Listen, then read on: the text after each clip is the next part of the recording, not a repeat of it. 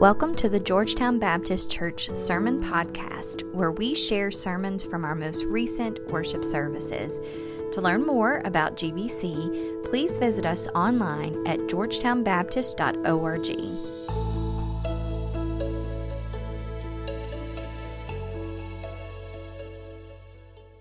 I've shared with some of you already that when I was in high school, I did marching band. And I did marching band because when my oldest brother was getting ready to go into high school, my dad bought a trumpet. And my dad told my oldest brother, "You're going to play in the marching band, and you can play any instrument you want as long as it's this trumpet right here." And then when my middle brother went into high school, my dad said, "You're going to play in marching band, and you can play any instrument you want as long as it's this trumpet right here." And so as I got ready to go to high school, guess what the choice given to me was this trumpet. And so I played in marching band all 4 years, and my senior year, I was elected as one of the band officers. Now we had 200 to 220 people marching, and so the drum majors and the band captain had all of sort of the important sort of face jobs that they always had to be present, always had to be doing all sorts of stuff, and all the second lieutenants had to do all the grunt work. But I was a first lieutenant, and in the midst of the bureaucracy of the band, no one could tell me what the first lieutenant did, so I walked around and pointed at people and nodded, and that kept me out of having to do a lot of work. You just, "Hey, looking good, doing great, all right. Good job, sounds great. And that worked for almost the entire season until we got right before a competition. The band director had taken the drum majors and the band captain off to go talk about something, and the second lieutenants were busy packing all of the stuff up that needed to go to the competition, but we still had the band and they were still practicing. And so the percussion instructor guy, who no one ever saw except the percussion drum line, he was in charge, and he said, "Okay, officers, I need an officer to run block," which is, which involves you sort of keeping time and everybody sort of practicing marching. And this is where it turned out to be a problem, because while I can do that, and I can walk, I cannot do both of them at the same time successfully. And when asked to do it, a cold fear runs down my spine about what's going to happen. It's the same fear that happens sometimes in this service when the praise team is doing an incredible job and they're playing this unbelievable music leading us in worship, and someone up here makes the motion that they want everybody out in the congregation to start clapping. A chill hits me because I can either clap or I can sing, but I can't do both. You get one or the other. And so if I'm singing, it's going to look like I don't care enough to clap, like I'm just locked in eye contact with the person telling me to clap, and I'm going, "Pass. Nope, not going to do it. I'm not feeling it. Maybe if you all played better, maybe. No." But if I start clapping, I'm going to have to stop singing, at which point, everybody thinks they're the center of attention. You all don't care about me. But at which point I think they're going to go, "Why isn't Patrick singing? Is there something wrong? Is it bad? Does he not like us? Is there something mean? What's going on?" And so it gets in my head, and I do a little bit of both. And so I do the thing where, and then sing, and it just, and when it dies out, there's not a person in the room happier. Then I go, okay, all right, dodged a bullet again. Anyway, no one else is available. The percussion guy goes, you're an officer, right?" And I look around, looking for a more officer-y officer, and I go, "Yeah." And he goes, "Get your sticks, you're leading block." Well, we're all in it now. And so I take them, and 200-something people start moving because I'm doing this. And at first, I'm going, "It's working. I'm doing it. It's working. It's good. It's good." And then I realized, I've sped up. Now I have two options at this point. I could gradually slow back down, or like a crazy person, I could do this and overcompensate. At which point, a Keystone Cop sort of like, some people are still walking at the old speed, some people are walking at the new speed, and they're walking into each other. The percussion guy stops, because I've gotten to the very, very back. He's up at the front, and I want to get as far away from him as possible. He stops and he goes, "What was that? What was that, band officers?" Now, here's where leaders stand up and go, "That was me. That was me. I did that. I'm sorry." What I did, I promise you, this is what I did. I hid behind the people marching, and I stuck my head out and went, "I don't know, I'll figure out who it is. Sorry about that. Sorry about that, we got it." He was like, "Okay, don't let it happen again." And then it's silent, because he's expecting me to do it again.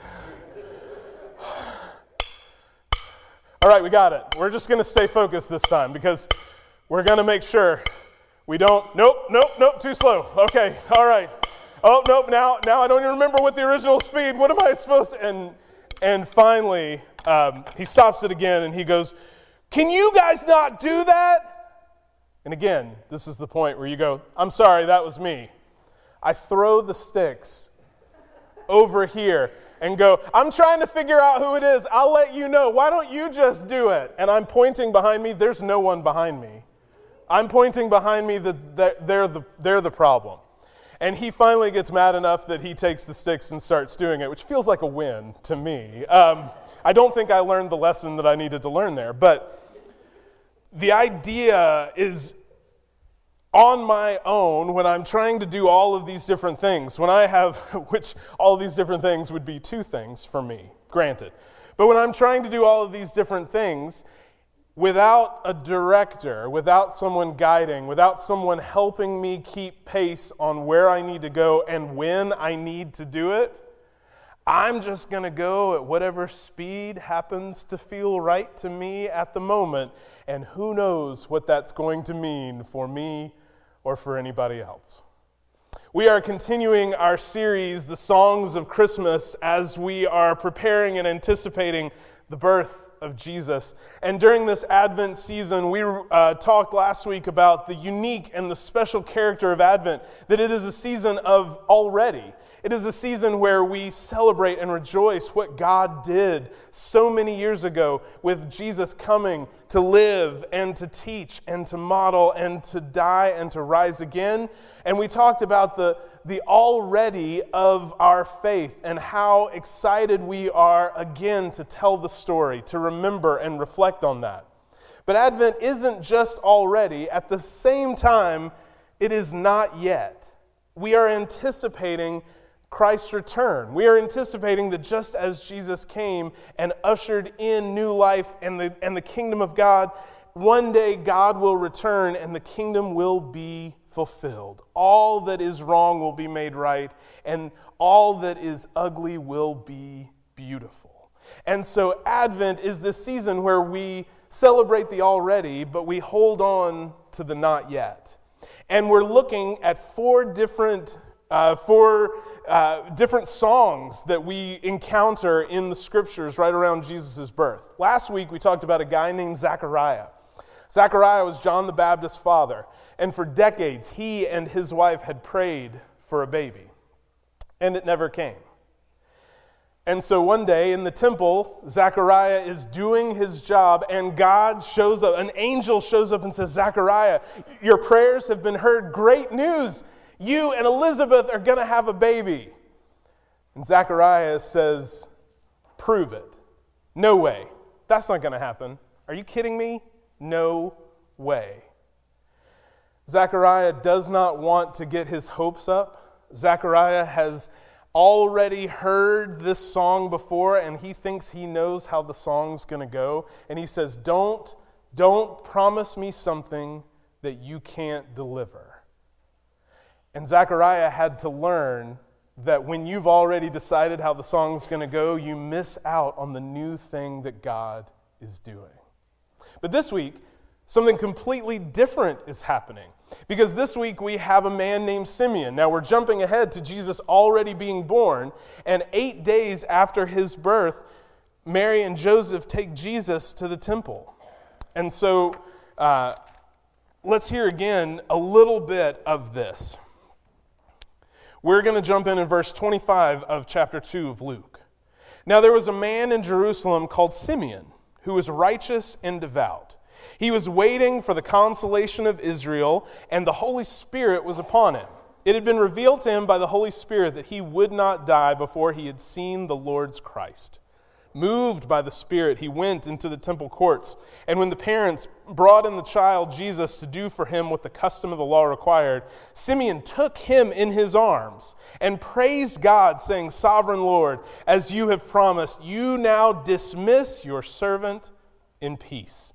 For my eyes have seen your salvation, which you have prepared in the sight of all people, a light for revelation to the Gentiles and for glory to your people Israel." Now this is a song. This little burst out in song holding Jesus. The child's father and mother marveled at what was said about him. Then Simeon blessed them and said to Mary, his mother, "This child is destined to cause the falling and rising of many in Israel, and to be a sign that will be spoken against, so that the thoughts of many hearts will be revealed. And a sword will pierce your own soul too." Now, in the months that I've been here, I haven't had a chance to do a baby dedication here, so I don't know how you all do them. Let me tell you how I've never had it done before. I've never had a brand new baby being brought into the service by parents, especially a firstborn, brought into a service, brand new baby. And an old man suddenly show up, grab the baby, hold the baby up, burst out into song, give the baby back, tell the mom, this baby's going to cause pain for a bunch of people, especially you. And then as they're leaving, they say, and the Greek is clearer in this than the English is, "All right, Jesus, I can die now. That's it. I'm done." Maybe that is how y'all do it here. Okay, all right. Well, we'll just have to go over that the first time. It is so unusual and so weird and so different that it has to force us to go, what is happening here? So to make sense of what's going on, we have to go back and look at who Simeon is. And what it says about Simeon is he's righteous and devout. But the next thing it says is that he is looking for the consolation of Israel. That is what he has been looking for.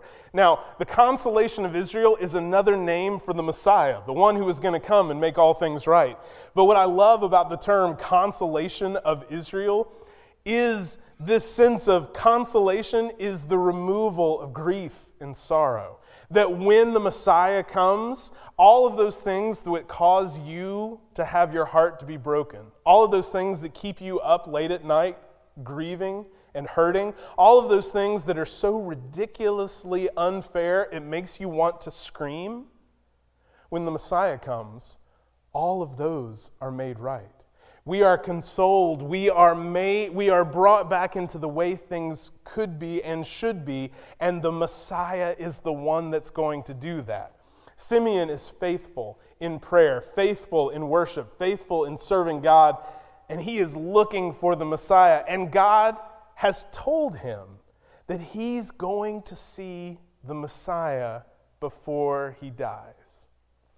The other piece, the other thing that we want to look at when we look at Simeon, and this is something that I've mentioned before on Wednesday nights or Sunday nights, but it's one of the things that if you notice that words, phrases, names, something are repeated in Scripture, you need to pay attention because it's not an accident. So, when it says, there was a man in Jerusalem called Simeon who was righteous and devout, he was waiting for the consolation of Israel, and the Holy Spirit was upon him, and it had been revealed to him by the Holy Spirit that he would not die before he had seen the Lord's Christ. This is important. The Holy Spirit is on Simeon. The Holy Spirit is the one who is leading and guiding and speaking to Simeon. The Holy Spirit is the one who is spurring him, you need to go to the temple now. The Messiah is there. What I love about this is the way that the Holy Spirit is inviting Simeon into this experience is the same way that the Holy Spirit has an invitation for us. It's the same way that God is singing over us as much as God was singing over all of them. And as the Holy Spirit spurred Simeon to go, you need to get up, you need to go, the one you are waiting for will be right there. In the same way, if you are a follower of Christ, the Holy Spirit is there to guide and direct and to point you not only where you need to go, but how you need to get there. It is as if God has given us a director to keep us not just pointed in the right direction so that we all land in the same place. I mean, my drumstick clicking for the band, we were all heading in the same direction. We were all eventually going to get there. Now, some of us may be a little more bumped and bruised than others if they keep running into you, but we were all eventually going to get there. It's not just the end destination that matters. It's the pace and the guidance and knowing this is the time to move, knowing this is the time to go, knowing this is the time to wait. Because what the Holy Spirit did in this story for Simeon is serve as the director of the music, as serve as the one who says it's time to rest, it's time to stop. And now it's time to go.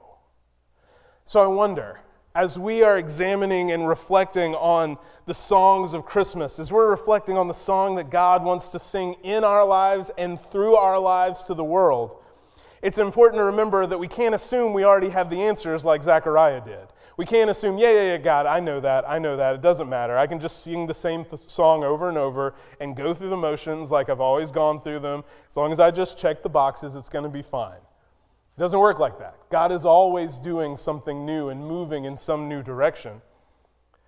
But it also matters how you go. It matters the pace you go. And it matters. There are times, and you don't have to live very long to know, there are times that the wisest thing you could have done in this moment is simply to stay put and sit with your mouth shut. Some of us, it takes a long time to learn those. In the same way, there are times where you have to move. There are times where you have to go. There are times where sitting still is simply not what the music calls for. And as God is working and moving in you, as you are looking at the world and your own life and seeing so much broken and so much hurt, as you are seeing the problems and the struggles and the things that you come up against, the things that look bigger than you know how to handle, the things that look beyond what you know what to do we trust the Holy Spirit to be the director, to be the conductor, to be the one that guides and helps us know in this moment, in this place, we rest. And in this moment and in this place, we move. And all we have to do is listen and respond. It's not your job to come up with the solutions to the problems. It's not your job to put everybody in place and to solve all of the issues and to tie it all up in a nice, tidy bow. That's not your job. You are called to simply be part of the choir, to add your voice to everybody else that is seeking to sing this song of God. And when we are all listening to the conductor at the same time, we have the opportunity to make beautiful music.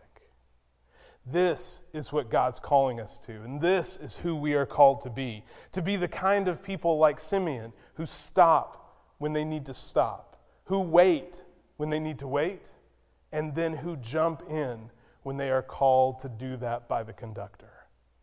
I don't know what your life looks like, and I don't know what you are struggling with. I don't know where the notes are sour and out of tune and things don't seem to be working right. But what I do know is that the good news of Christmas is an invitation for you to have your song join with the song of all the other faithful people, so that together we are singing of the good news, and by singing together, somehow we are transformed, and God uses that to work on the transformation of the world. This is what we are invited to be a part of. This is what we are called to do, to simply listen to the conductor, the Holy Spirit, and then respond. What will you do? Would you pray with me?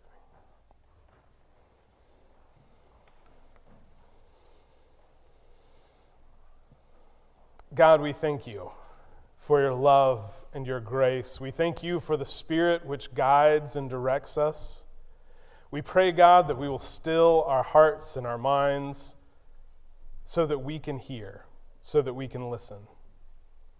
God, help us to join in with your song for the world. Transform us as you seek to transform the world. We love you, we praise you, we thank you. And it's in Christ's name we pray. Amen.